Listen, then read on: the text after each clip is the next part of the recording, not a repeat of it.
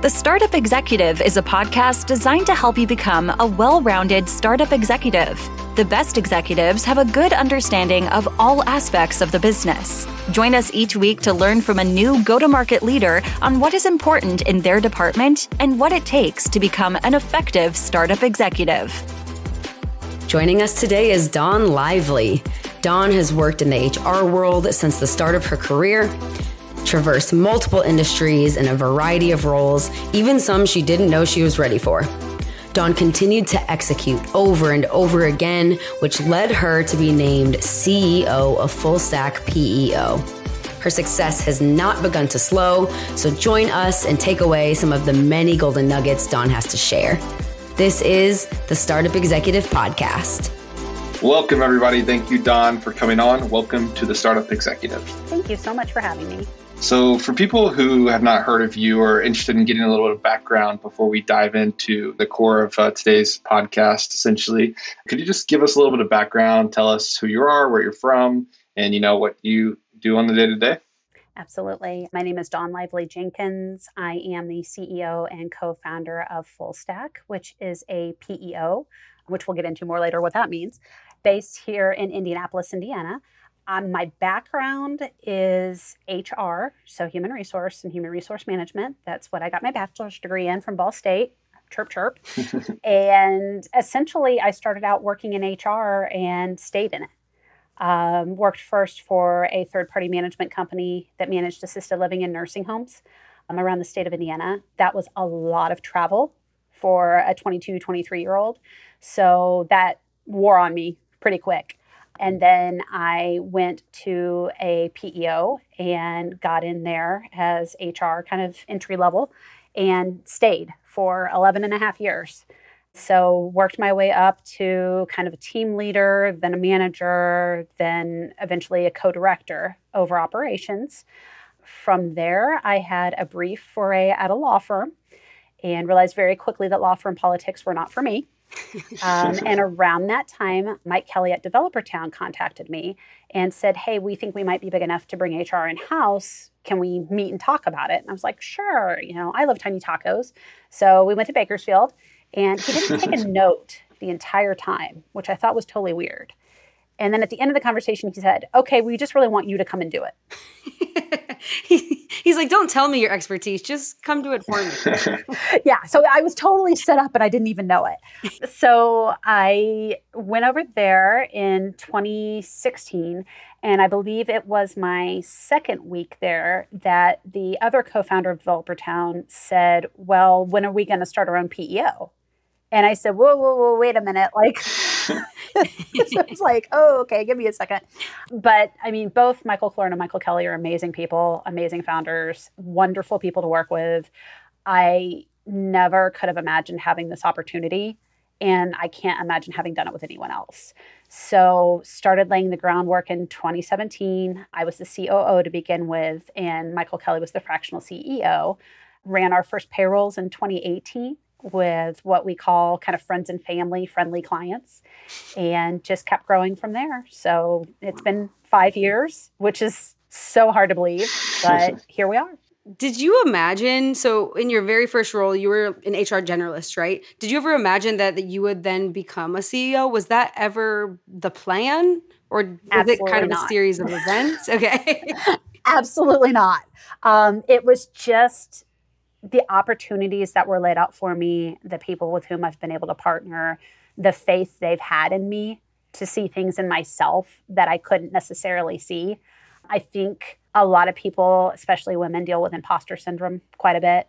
And I've been challenged on that, in that regard, to kind of see my true value and what I can bring to the table. Yeah. So being 5 years in, looking back, what would you tell yourself? Maybe it's about that imposter syndrome, or maybe it's about something else. But if there was a younger you or a me who doesn't know if I could do that someday, what would you say? I think that there are people who really focus on culture and development.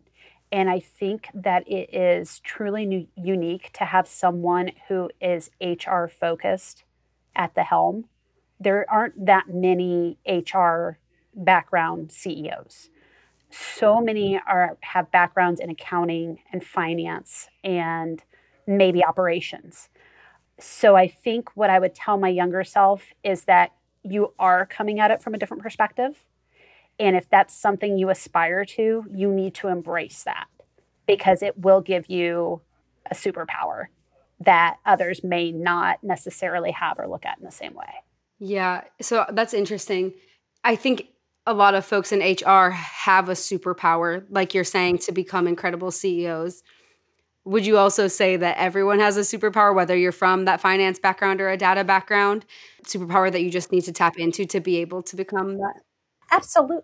I mean, it's whatever you gravitate to, whatever your core innate strength or ability happens to be. And again, for some people, they're going to kill it in finance.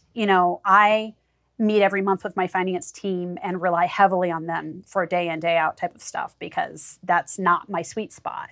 I did go on and get my MBA from Indiana Wesleyan's adult ed program. So I do have background in that area. But for example, today I was in a meeting and I, prior to this opportunity, had not been leading a sales team. So that's an area where I was really hard on myself of, oh my gosh, I've never led a sales team. How do I capitalize on my strengths with that? How do I recognize where I need to develop more? How do I best support that team? So I think a lot of it is self-awareness without being too self-critical. Okay, we're going kind of off the rails, but I'm really curious. You have a very solid HR background. Like you've had a lot of HR experiences, individual contributor roles, management roles, obviously senior level roles. Whereas some people they dip into sales, they dip into marketing, they see the client side. So how have you been able to kind of ramp up in those other areas to be able to be an effective CEO? And just for some context too, obviously this is the Startup Executive Podcast, and one of the taglines is that you kind of need to know a little bit about all of it to bring it all together and be effective. So how do you do that with such like an awesome specialty in HR? Well, on the client success side, I was very lucky because the first PEO I worked in actually combined human resources with client success because the frontline HR professionals who were working with the startups and the scale-ups were commonly talking to the CEOs. We're commonly having those HR related conversations. And so just by dint of that began to manage the relationship. So from a client success perspective, that's where I got a good background there. Also getting pulled in at a point where relationships would start, sometimes going on the sales calls if they had a particular HR need or a niche that they were looking for. So I really just got a good depth and breadth of experience over the years of being at one place. And that afforded me that opportunity to be able to branch in. Other than that, it has completely been trial and error, just like anybody else who gets into it, learning from it, being as authentic to myself and as transparent as I can be, because I don't know how to operate otherwise. And taking to heart hard criticism when it's come my way. Crucial conversations and things of that nature. Have you read the book? Mm-hmm. Oh, yeah. It's so good. Is there something you still reflect back on, or I'm sorry, like you go back to the book and pick it out when you need when you need a little tidbit? What is it? I'm just curious. Oh. Or maybe not even from the book. I know that's awfully a specific question. I'm just curious if you kind of have. Well, one of the things that I was actually talking about earlier today with someone is the entire concept of ruinous empathy. Because we are... Can you explain what that is a little bit? Absolutely. Thank you. Essentially, it's when you care very, very deeply. And as a result of that, you may avoid having critical conversations with individuals. And it leads to an environment where people don't feel that they can be open with themselves and communicative and all the things that you have to be in order to be open and transparent and honest. So it actually has like a backlash to it. Yes. I am guilty of that because I care very deeply for the team. And sometimes that makes it hard to have those critical conversations at the time. But what I have to step back and look at is at the core of it, when you're doing a performance evaluation or you're doing a performance management discussion. If you are only formalizing those, say, twice a year, which again, we're starting up, we're scaling up. We now have stuff in place to do this twice a year formally. Nothing should be a surprise. If something's a surprise in that conversation, I'm not doing what I should be doing. And so you have to force yourself to have those conversations, even though they may be awkward at times. Yes. I think there are even studies that say something to the effect of like the more critical conversations you have, the more you have a higher likelihood of finding success, whatever that means. But it certainly is a leap of faith. So that's awesome. Well, and there's, we've all had those extremely assertive, bordering on aggressive bosses at some point in our career. And if somebody hasn't, it'll probably happen at some point. Some of the things from the book, Radical Candor, is talking about how when surveyed, people actually prefer are we allowed to cuss on the podcast? Sure. The a-hole manager to the one that will do ruinous sympathy because they at least know where they stand. Yeah.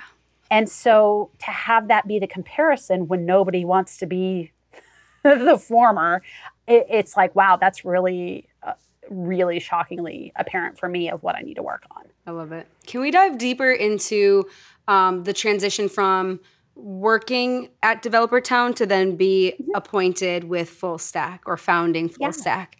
How did that happen? What was that progression like? Okay, so we eventually kind of reduced my role as far as HR and facilitating with recruitment and other initiatives at DT to free me up to have time to do incorporation and get into the legalese and set up with the various states.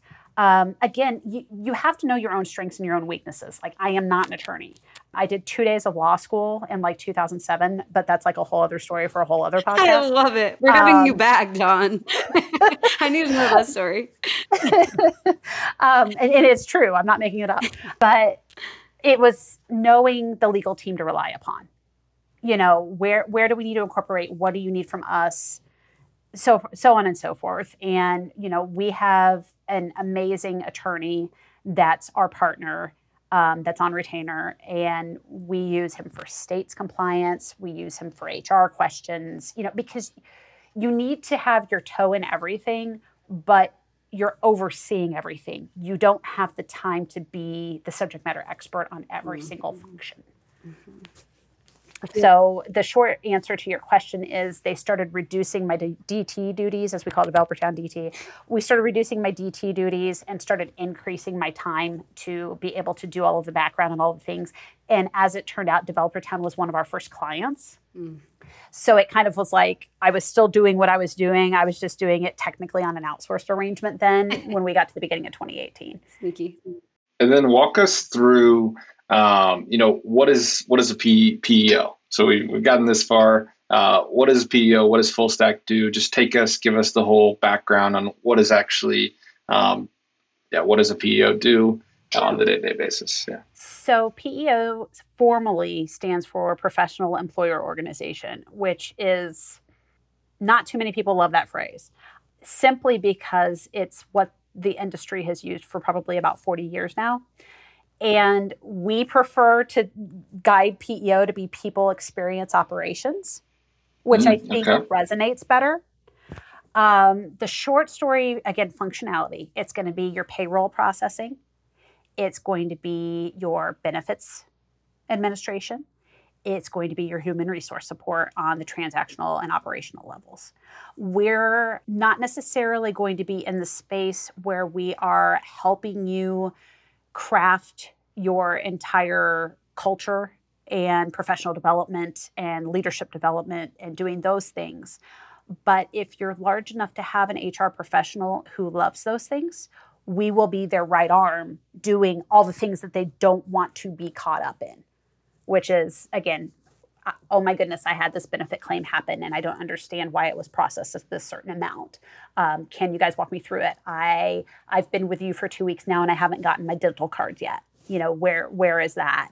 From a payroll perspective, need to process a commission for somebody. How do we do that? What do we need to be thinking about? I mean, even the initial onboarding piece for new employees. And the cool part now is we actually, I know this is on the agenda to talk about later, but we acquired an IT firm, Simple IT. And so now we're also providing more of the front end provisioning and all of that. If you want to partner with us on that, to where you let us know you've hired a new employee and this is the machine you need for them and how you need it. And we make sure if they're going to be a remote employee, for example, that's on their doorstep before the day they start, instead of somebody having to scramble later of, oh my goodness, I didn't think about these 3 things I needed to do with hiring this new employee. Now we have to figure it out. And it doesn't give the employee a good experience. That's a big one. And then, so are people coming to you from like, their startups? I know a lot of the people that you work with, they're startups, but are there also organizations that maybe are already established that are coming and working with you as well? Tell us about like the mix of your customer base. Yeah, it's both. We are predominantly white collar. So, and we started with a focus on tech and tech adjacent. So a lot of IT and IT related companies. We've expanded beyond that to where we have a lot of as well. Let's see here. It would be like law firms, investment firms, so professional services.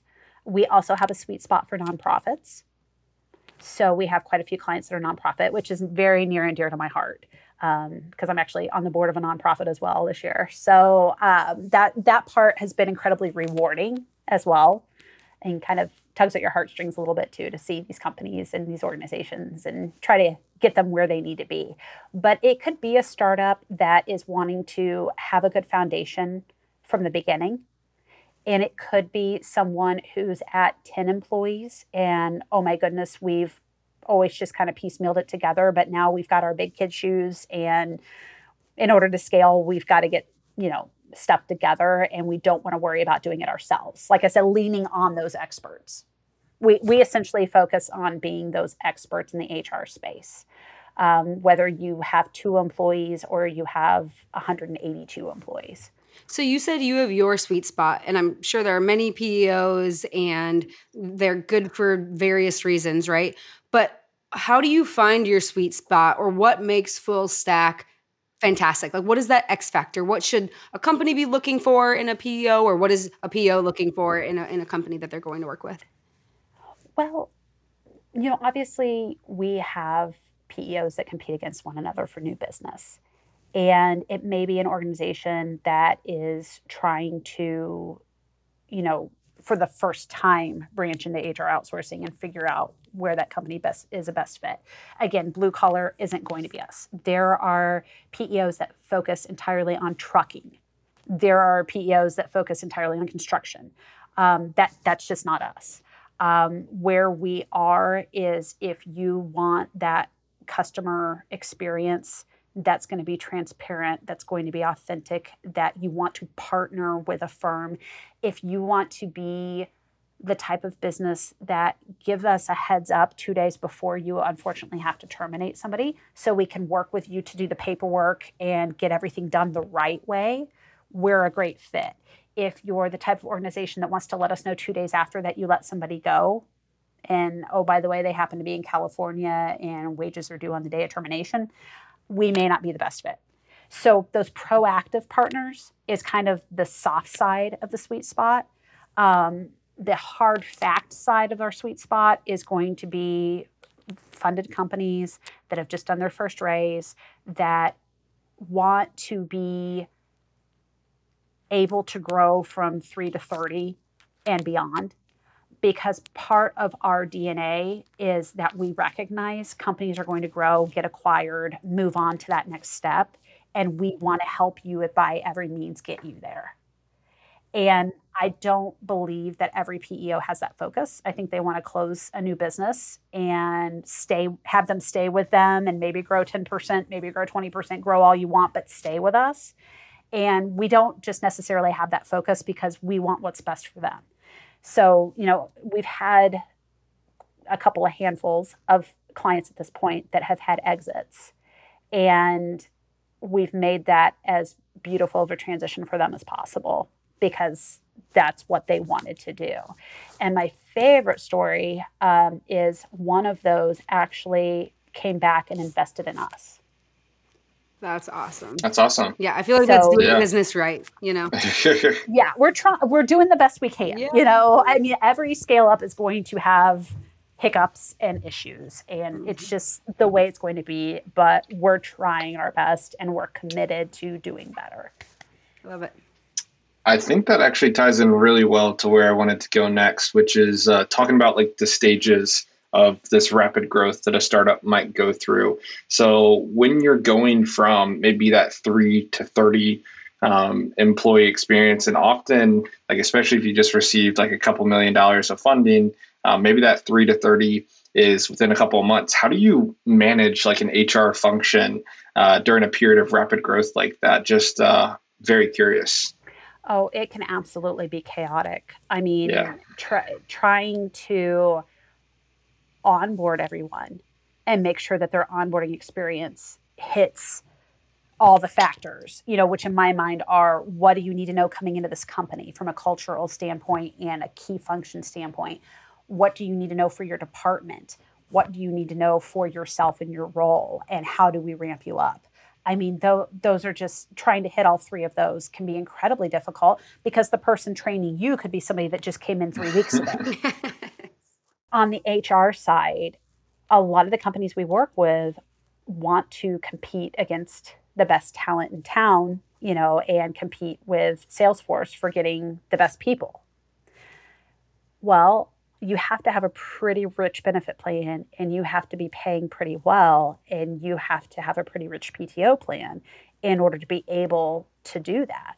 So, but when you're at 3 people, it's totally easy to have unlimited PTO. When you're at 30, the problems start coming out of the woodwork. Mm-hmm. So how do you manage all of that? When is the time to put in a PTO plan? And another thing that we pride ourselves on is you manage to the many, you don't manage to the few. So in the example that you have an unlimited paid time off plan and one person completely takes advantage of that, how do you address that? Mm-hmm. If it's a problem, you have a performance issue going on. Is it really the PTO plan? And so we don't just jump to the conclusion of, okay, you're big enough now, you've got to have a PTO plan in place. But what is the culture trying to convey? Is that a key part of it? Are you a nonprofit that you want to make a more generous contribution to your benefits versus what you can pay in salary? Mm-hmm. Really tying the need to the organization and where they are in their evolution is the answer that I would give you. And I can imagine it's multifaceted in that, you're talking a lot about process things, but then you also have like the culture and in the environment and the employee. You mentioned employee onboarding experience, but how folks are kind of like assimilating into that culture. Culture is hard to manage. Like processes can be difficult, but culture is on another level. So any tips or any thoughts on how to manage culture during a period of growth? You have to stay connected and you have to get a pulse from, I would say, as many people as possible, as frequently as possible. It has to be a concerted effort. It can't be something that you just happen by happenstance. Mm-hmm. It has to be orchestrated and managed. Yeah. And what do you mean by like get a pulse? Like, are you like asking specific questions? Like I'm taking notes at this point. Like what are some good ways to keep a pulse as you sort of scale business? Well, I'll give you an example of one of the things that we're doing because we're living this ourselves, right? We're at 14 employees right now. And we spent the second quarter working really heavily on documenting SOPs. We spent the way I'm describing it to people is we spent 2022 getting the right people on the bus. This year, we're spending time documenting where do you drive the bus and how do you drive the bus. So other people can back each other up. So we can work with a partner on automation. So we can do more without adding a ton more staff from that standpoint of, where do we want to be on the financial side. So what I just tasked my leadership team with, and hopefully from a podcast perspective, nobody's going to see this ahead of them talking to each other in their one-on-ones, is we always ask when we're interviewing somebody, what drives you nuts at work? How often are we asking our employees that once they're onboarded? Mm-hmm. we need to have that part of the dialogue, because that's going to bring out where are their errors, where are their redundancies, where are their volume issues, and that may become our next SOP to document or our next thing to automate. I like that. Mm-hmm. So that's just an example of, if I need to ask myself that too, right? Because I'm sitting here at the helm, and obviously whatever I'm experiencing is probably funneling through the organization. So I also have to take that time to reflect on that myself. Mm-hmm. And if I don't do that, then I'm missing an opportunity.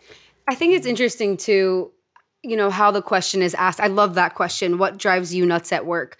And I'm curious, some companies send out like massive NPS surveys versus like you're talking about one-on-ones. I don't think it's a one and go or a one size fits all, but I'm sure a combination of many avenues is probably the best route. But I think it's interesting to see those who kind of take a more head-on direct approach versus collecting data and then analyzing it more. I do see value in the NPS for sure. Mm-hmm. I see that as a good way, in particular, if you want to solicit anonymous data. Mm-hmm. I also, versus more of what's said, how much of it's a surprise. I think that's really what you need to get out with an NPS as well. And does the PO help with? Oh, I'm so sorry. Go ahead. No, you're fine. Go ahead. Because that just ties in. Does the PO help with that? Or is that something that would just be completely done on an internal team? Yeah, we can totally help with that. Yeah, that's not a problem. Usually, the way we look at it is if it arches more into strategy, which NPS completely can, and culture and all of that. Again, PEOs are not one for all. So, but what we are willing to do is absolutely, we have the SurveyMonkey tool and, all that kind of stuff. So we can certainly send that out, mine the responses, send them to the company, and then we can work with them on what does that mean and where do they need to go from there. And then as you think about going out scaling your organization, or maybe just looking back to how you've scaled up to where you're at so far, how much of that is like going towards someone and saying, kind of like Mike Kelly went to you and say, hey, I've got this kind of idea for a role. Maybe you're not there yet, but I think you can get there. How much of talent acquisition for you is like going and saying, hey, I've got this opportunity. You may think it's a little bit out of your comfort zone, but I think it'd be a great fit. How much of it is that versus just like having a culture that people just know about and are wanting to join, or maybe it's kind of a mix of both. But I'm curious on your experience with just growing the team thus far. With our team, it's been a combination of both. And I think you have to get to a certain mass before you really have culture to be able to rely upon. Because with two people, we ran with two people for a period of time, and we 1099'd our salesperson, and then we brought our salesperson on full time, and then my operations person that I had at the time went from part-time to full-time, and that my first operations person was somebody who was my best friend for 28 years, and we'd worked together since 2010 to 2015, and I think for full stack's evolution, having that inherent trust in someone and having the unique opportunity to partner with your best friend was really huge, because we got a lot of stuff done. Our first part-time accounting hire was Mike Kelly's sister-in-law. So, I mean, we really used the friends and family piece, and that was strong with our client base, and it was strong with who we hired. A lot of the individuals we've hired are people that I have worked with prior. Not everyone is in that situation. It's probably about a 50-50 mix at this point. And culturally, that's powerful. And you have to make sure it doesn't have an almost negative sway, because you want to make sure everyone feels included and everyone feels involved, even if it isn't someone you've worked with since 2010. So we've had unique cultural dynamics around all of that. Yeah. Who has worked together before, who has pre-existing relationships. But a colleague I used to work with back in the day used to say, wow, this is amazing. You and your co-director don't let scar tissue form. And I'm like, what do you mean by that? And he said, well, you guys can go head to head and battle out, because at this point I was managing operations, she was managing sales, which has inherent conflict. And You could totally do that in a meeting for an hour and then go grab Mexican food for lunch.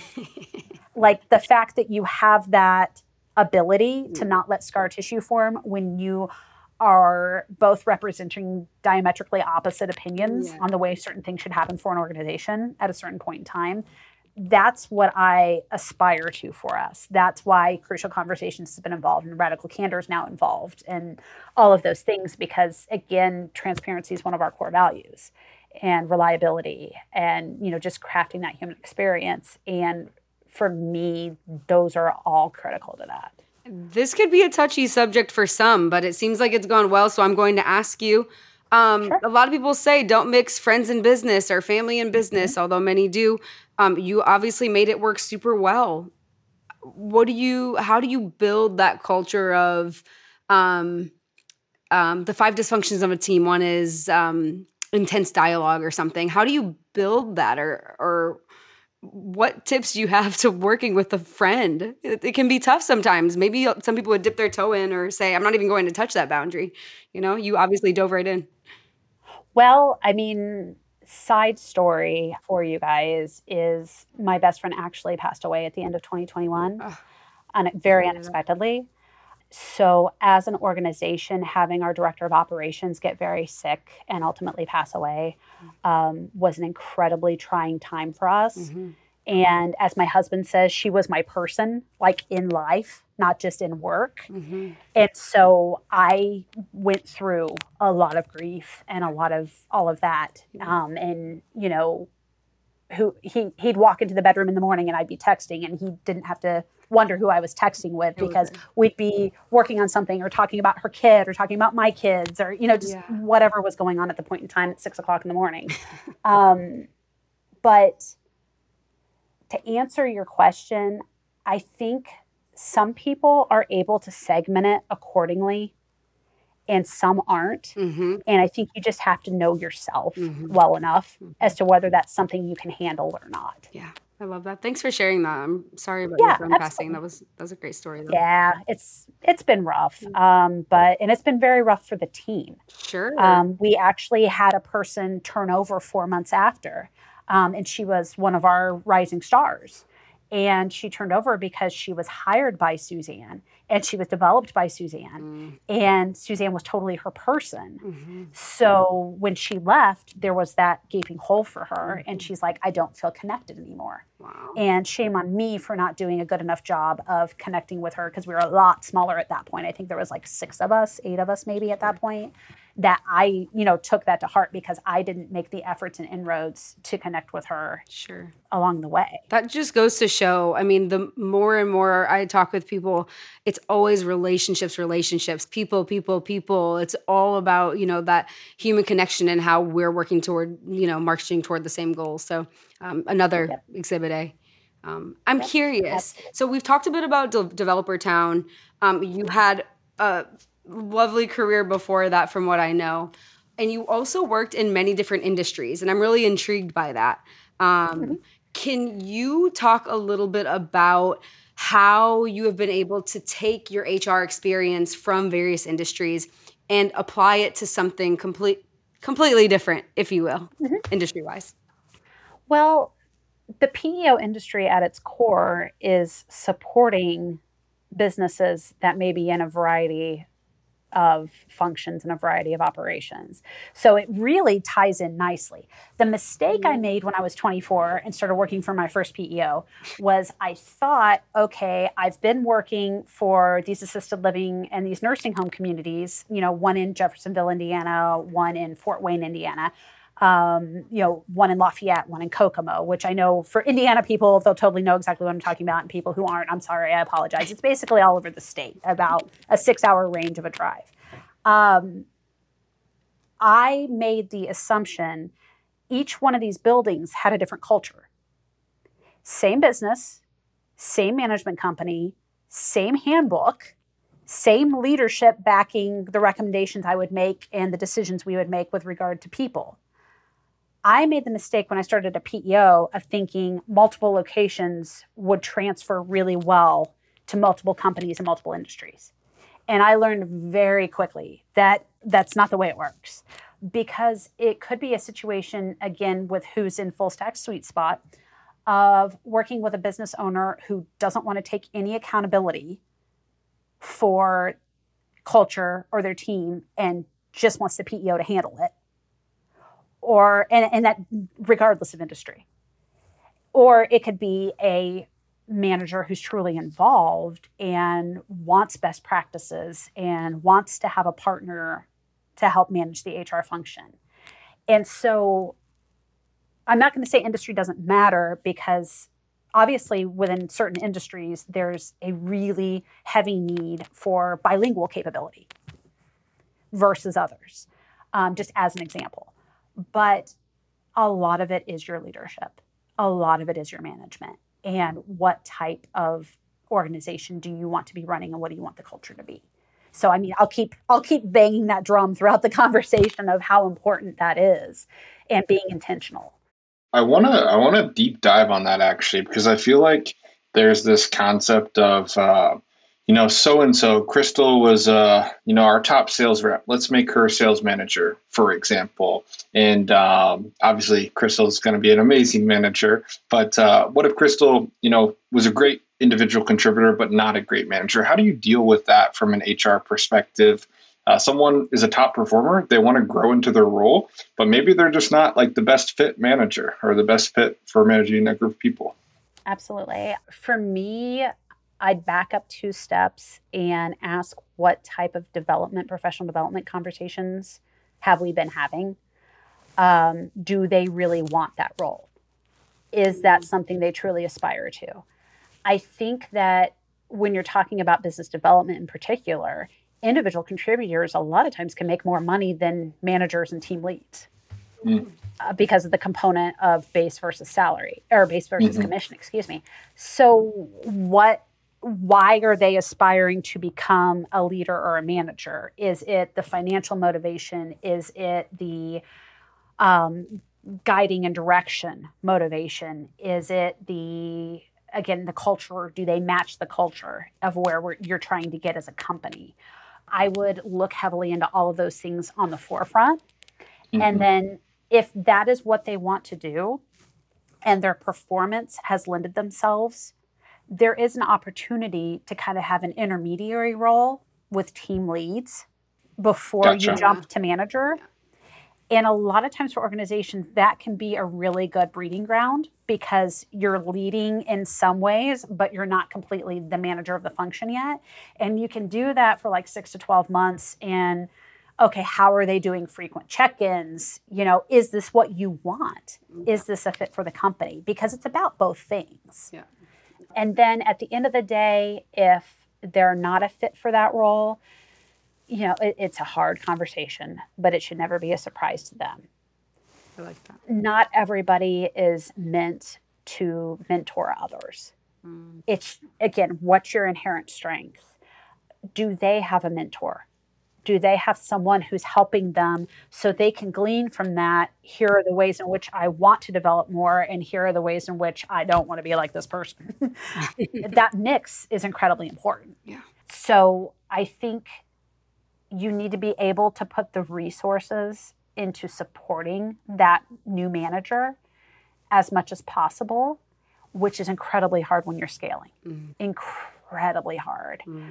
But on our side, we just had someone that became a manager about 6 months ago, and she's getting promoted to director effective tomorrow. And she has shown that she's able, first of all, she's doing a leadership program through True You, which is a great partner of ours. So that is going to help give her, from an outside resource, tools to succeed and ways in which to do it. She's been an amazing individual contributor, has been with us a year and a half at this point, almost 2 years. So she's done the time in the role and gutted it out, as we would say. And she just has had a person working with her now on her team that they came over about 6 months ago. And she's proven that she's able to equip this person to succeed. She's able to have the hard conversations with the clients if needed and the internal team. And so she's showing all the signals of being able to evolve from a manager into a director. And so that's why we're giving her that opportunity. But if I just make her a director and say, good luck and walk away, that's not setting her up to succeed at all. I sure hope she watched this podcast. That was like the nicest shout out I've heard. That's awesome. Second note, I just want to acknowledge how cool it is that this whole conversation is coming full circle. What I hear you saying is it shouldn't be a surprise. We need to have open, honest conversation with our folks. And that happens through crucial conversations. And if we're able to do that, our team can, communicate more effectively with each other. People can be put in the right places. And we know what that does to companies. So, and if there's not a fit, there's not a fit. You're not going to get it right 100% of the time. Yeah. I mean, there's a reality there, and there's 14 different reasons why. Mm-hmm. It could be them, it could be you, it could be the organization, it could be the role, it could be their life and what's going on in their lives. I mean, I think that's been a big thing for me too. Is I spent a month ago 6 days in the hospital, completely unexpectedly. I am rocking new hardware that I never thought I would have to. And my team stepped up and handled things while I was out and said, you go take care of you. No, seriously, quit checking your emails. Go take care of you because it's important. And I think also from the top, you have to be able to display the behaviors that you want your team to represent. And in that scenario, for me to be able to walk away and take those few days that I needed to rest and recuperate and reset very unexpectedly, and have my team go ahead and do quarterly strategic planning without me because that was what we had going on. And I'm in the hospital, and we flew people in for the meeting, and people drove in for the meeting, and all of a sudden I can't be there and I can't participate. But if I can't take that break when I have to, my team's going to feel they can't. Yeah. And then that leads to burnout. Mm-hmm. So cool that you can do that with your team. This is leading me to another thought I have. You clearly have some really high performers, your team coming together, picking things up. That's amazing. Do you have any employee recognition programs, rewards? How do you do that where it's not cliche and gross and expensive, unnecessarily? Well, again, I'm getting ahead of myself because we're actually rolling out something tomorrow. This will not come out before tomorrow, so you're good. We are actually partnering with a client of ours, Fuel Merchandise Group. They have put together a store for us, like an e-store that has swag. And we're going to give everybody $75 of swag in July and in January of each year. So come January, you need a new fleece hoodie, go get it. You want that Yeti in July if you go out on the boat on the weekend, go get it. So it's also going to have spot recognition with it. So if somebody wants to be able to give somebody more, they can do that. Mm-hmm. Another thing we do is just, and this is new too, is a riff on, we call ourselves stackers. So we created a new channel within our Google chat that is the Stacker Recognition channel. And it's giving people packs of pancakes, like the pancake icon, that you basically get a stack of pancakes when you get called out for core values. And there's no real affiliation behind it, right? It's not like a spot bonus, and it's not costing us a ton of money, but it's a way to say, hey, you did a kick butt job, and we want to make sure everybody knows that you did this. Yeah. And so those are the two off the top of my head, because those are the two most recent ones. Yeah. But I have had times, well, here's an example, and you can't do this as a business all the time, so I'm not suggesting that. But we had a really lofty goal for Q2, which was identifying and documenting the top 80% of our SOPs in each department. And we had some cool software that we were able to use.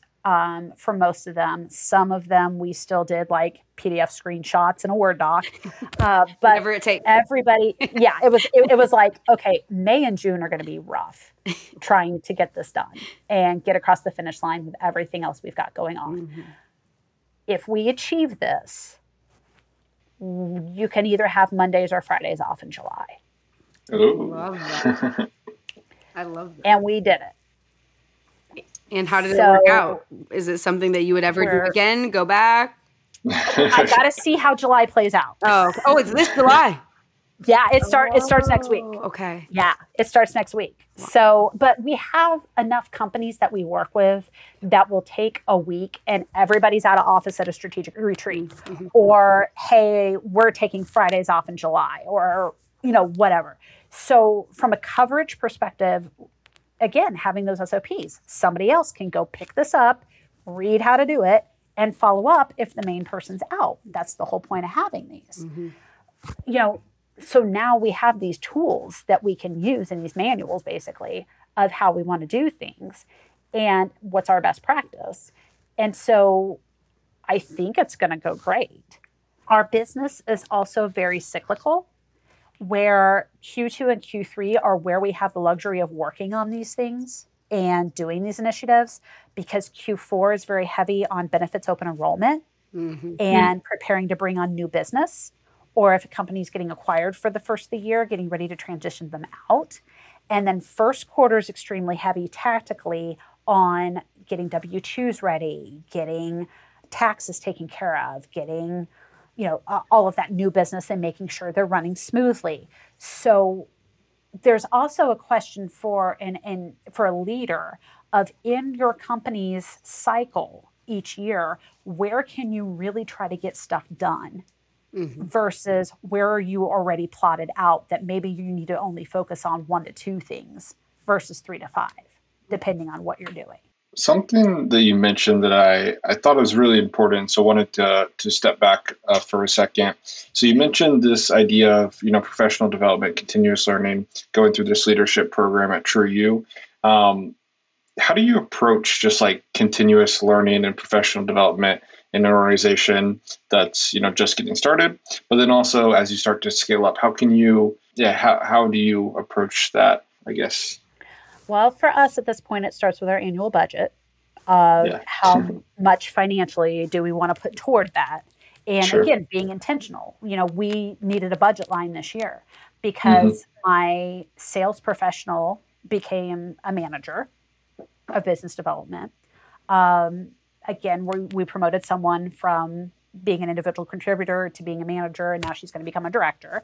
And we can't do that with every role, but we certainly can in a measured, metered, deliberate fashion. So for everyone, it's what do you aspire to professionally? And as an organization, can we get you there? And when can we get you there? And how do we get you there? You don't want to fast-paced rush it because, again, that company that's going from 10 to 30 in 3 months, that's going to lead to chaos. Yeah. But be intentional. Make sure people can see the path and how they get there. One of the big things, candidly, that we're struggling with right now is we're still in a mode of scale up that everybody's doing these tactical functions, whether you have the title of CEO or director or manager.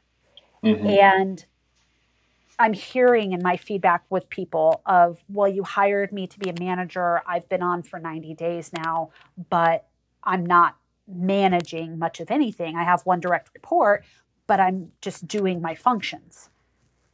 Or in the case we've had a few leaves happen. So my director, how has she been able to blossom, or has she been firefighting is what we call it.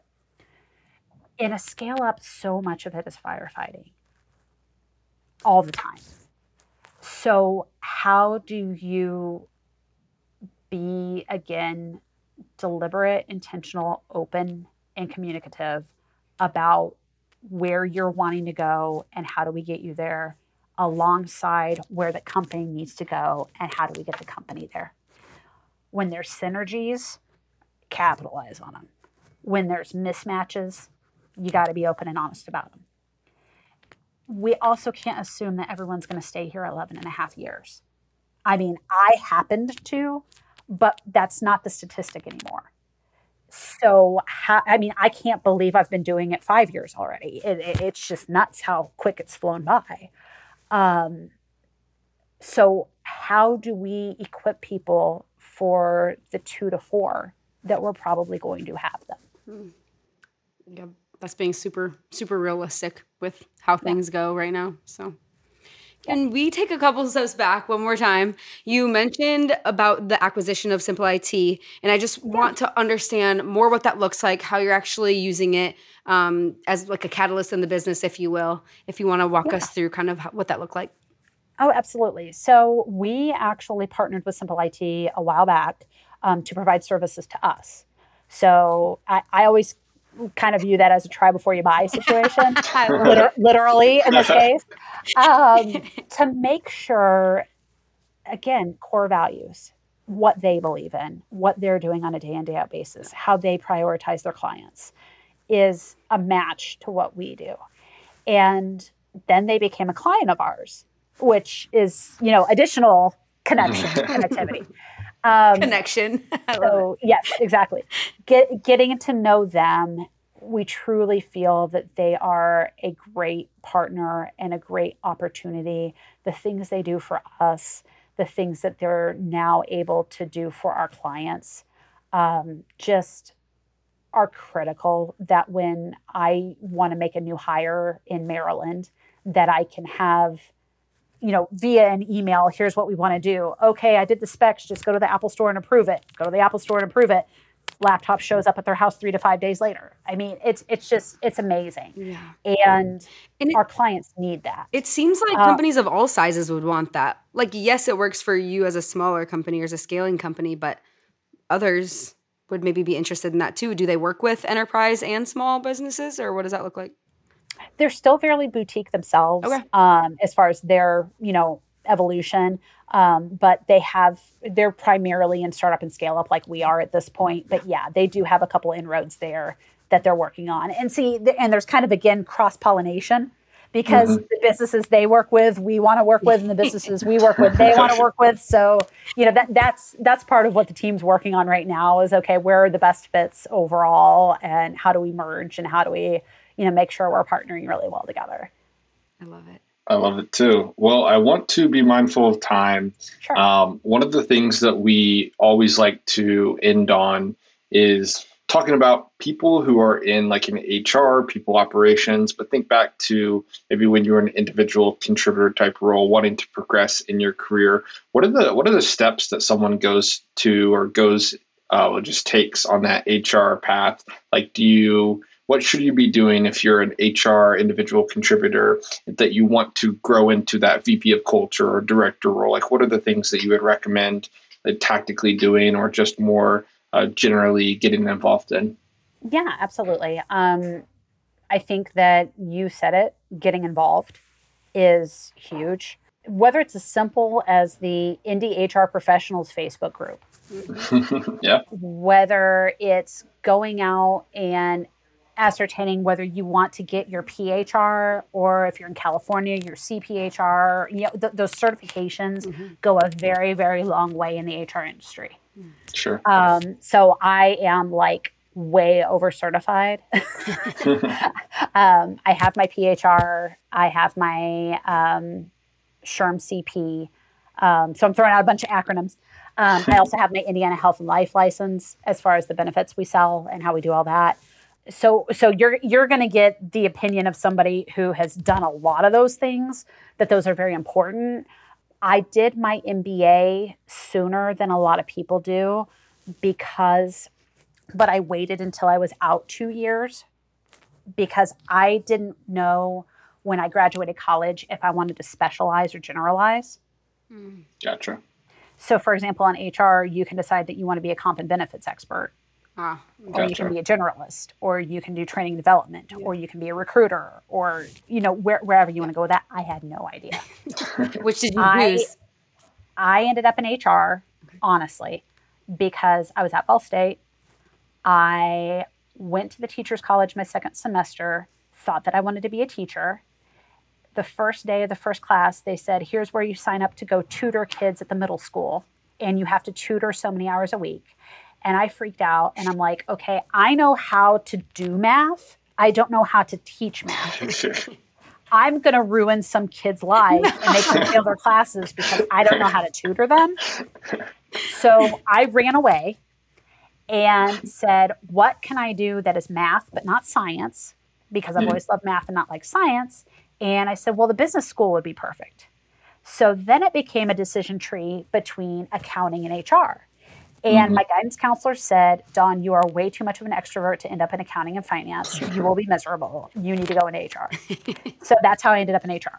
Thank goodness. But I had no idea when I graduated, point being, that whether I wanted to generalize or specialize or whatever. So I wanted to get out there, get that first opportunity, see what I liked about it, get my certifications because they would apply either way and be useful either way. And then after about 2 years, I'm like, okay, what I want to do is get my MBA so I understand all facets of the business better so I can better advise these companies I'm working with a more holistic, broad approach.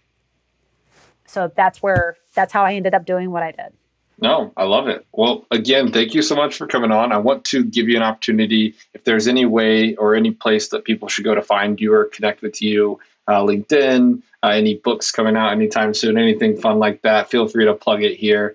So basically, find me on LinkedIn. I'm hyphenating. I got married at the first of the year, so I am currently hyphenating. It's Dawn Lively-Jenkins. Find me through our website, www.fullstackpeo.com. And feel free to look up Full Stack PEO on Facebook. Feel free to connect with us on LinkedIn. Send me an email, which is any variety of my name at fullstackpeo.com. And just, give me a shout out.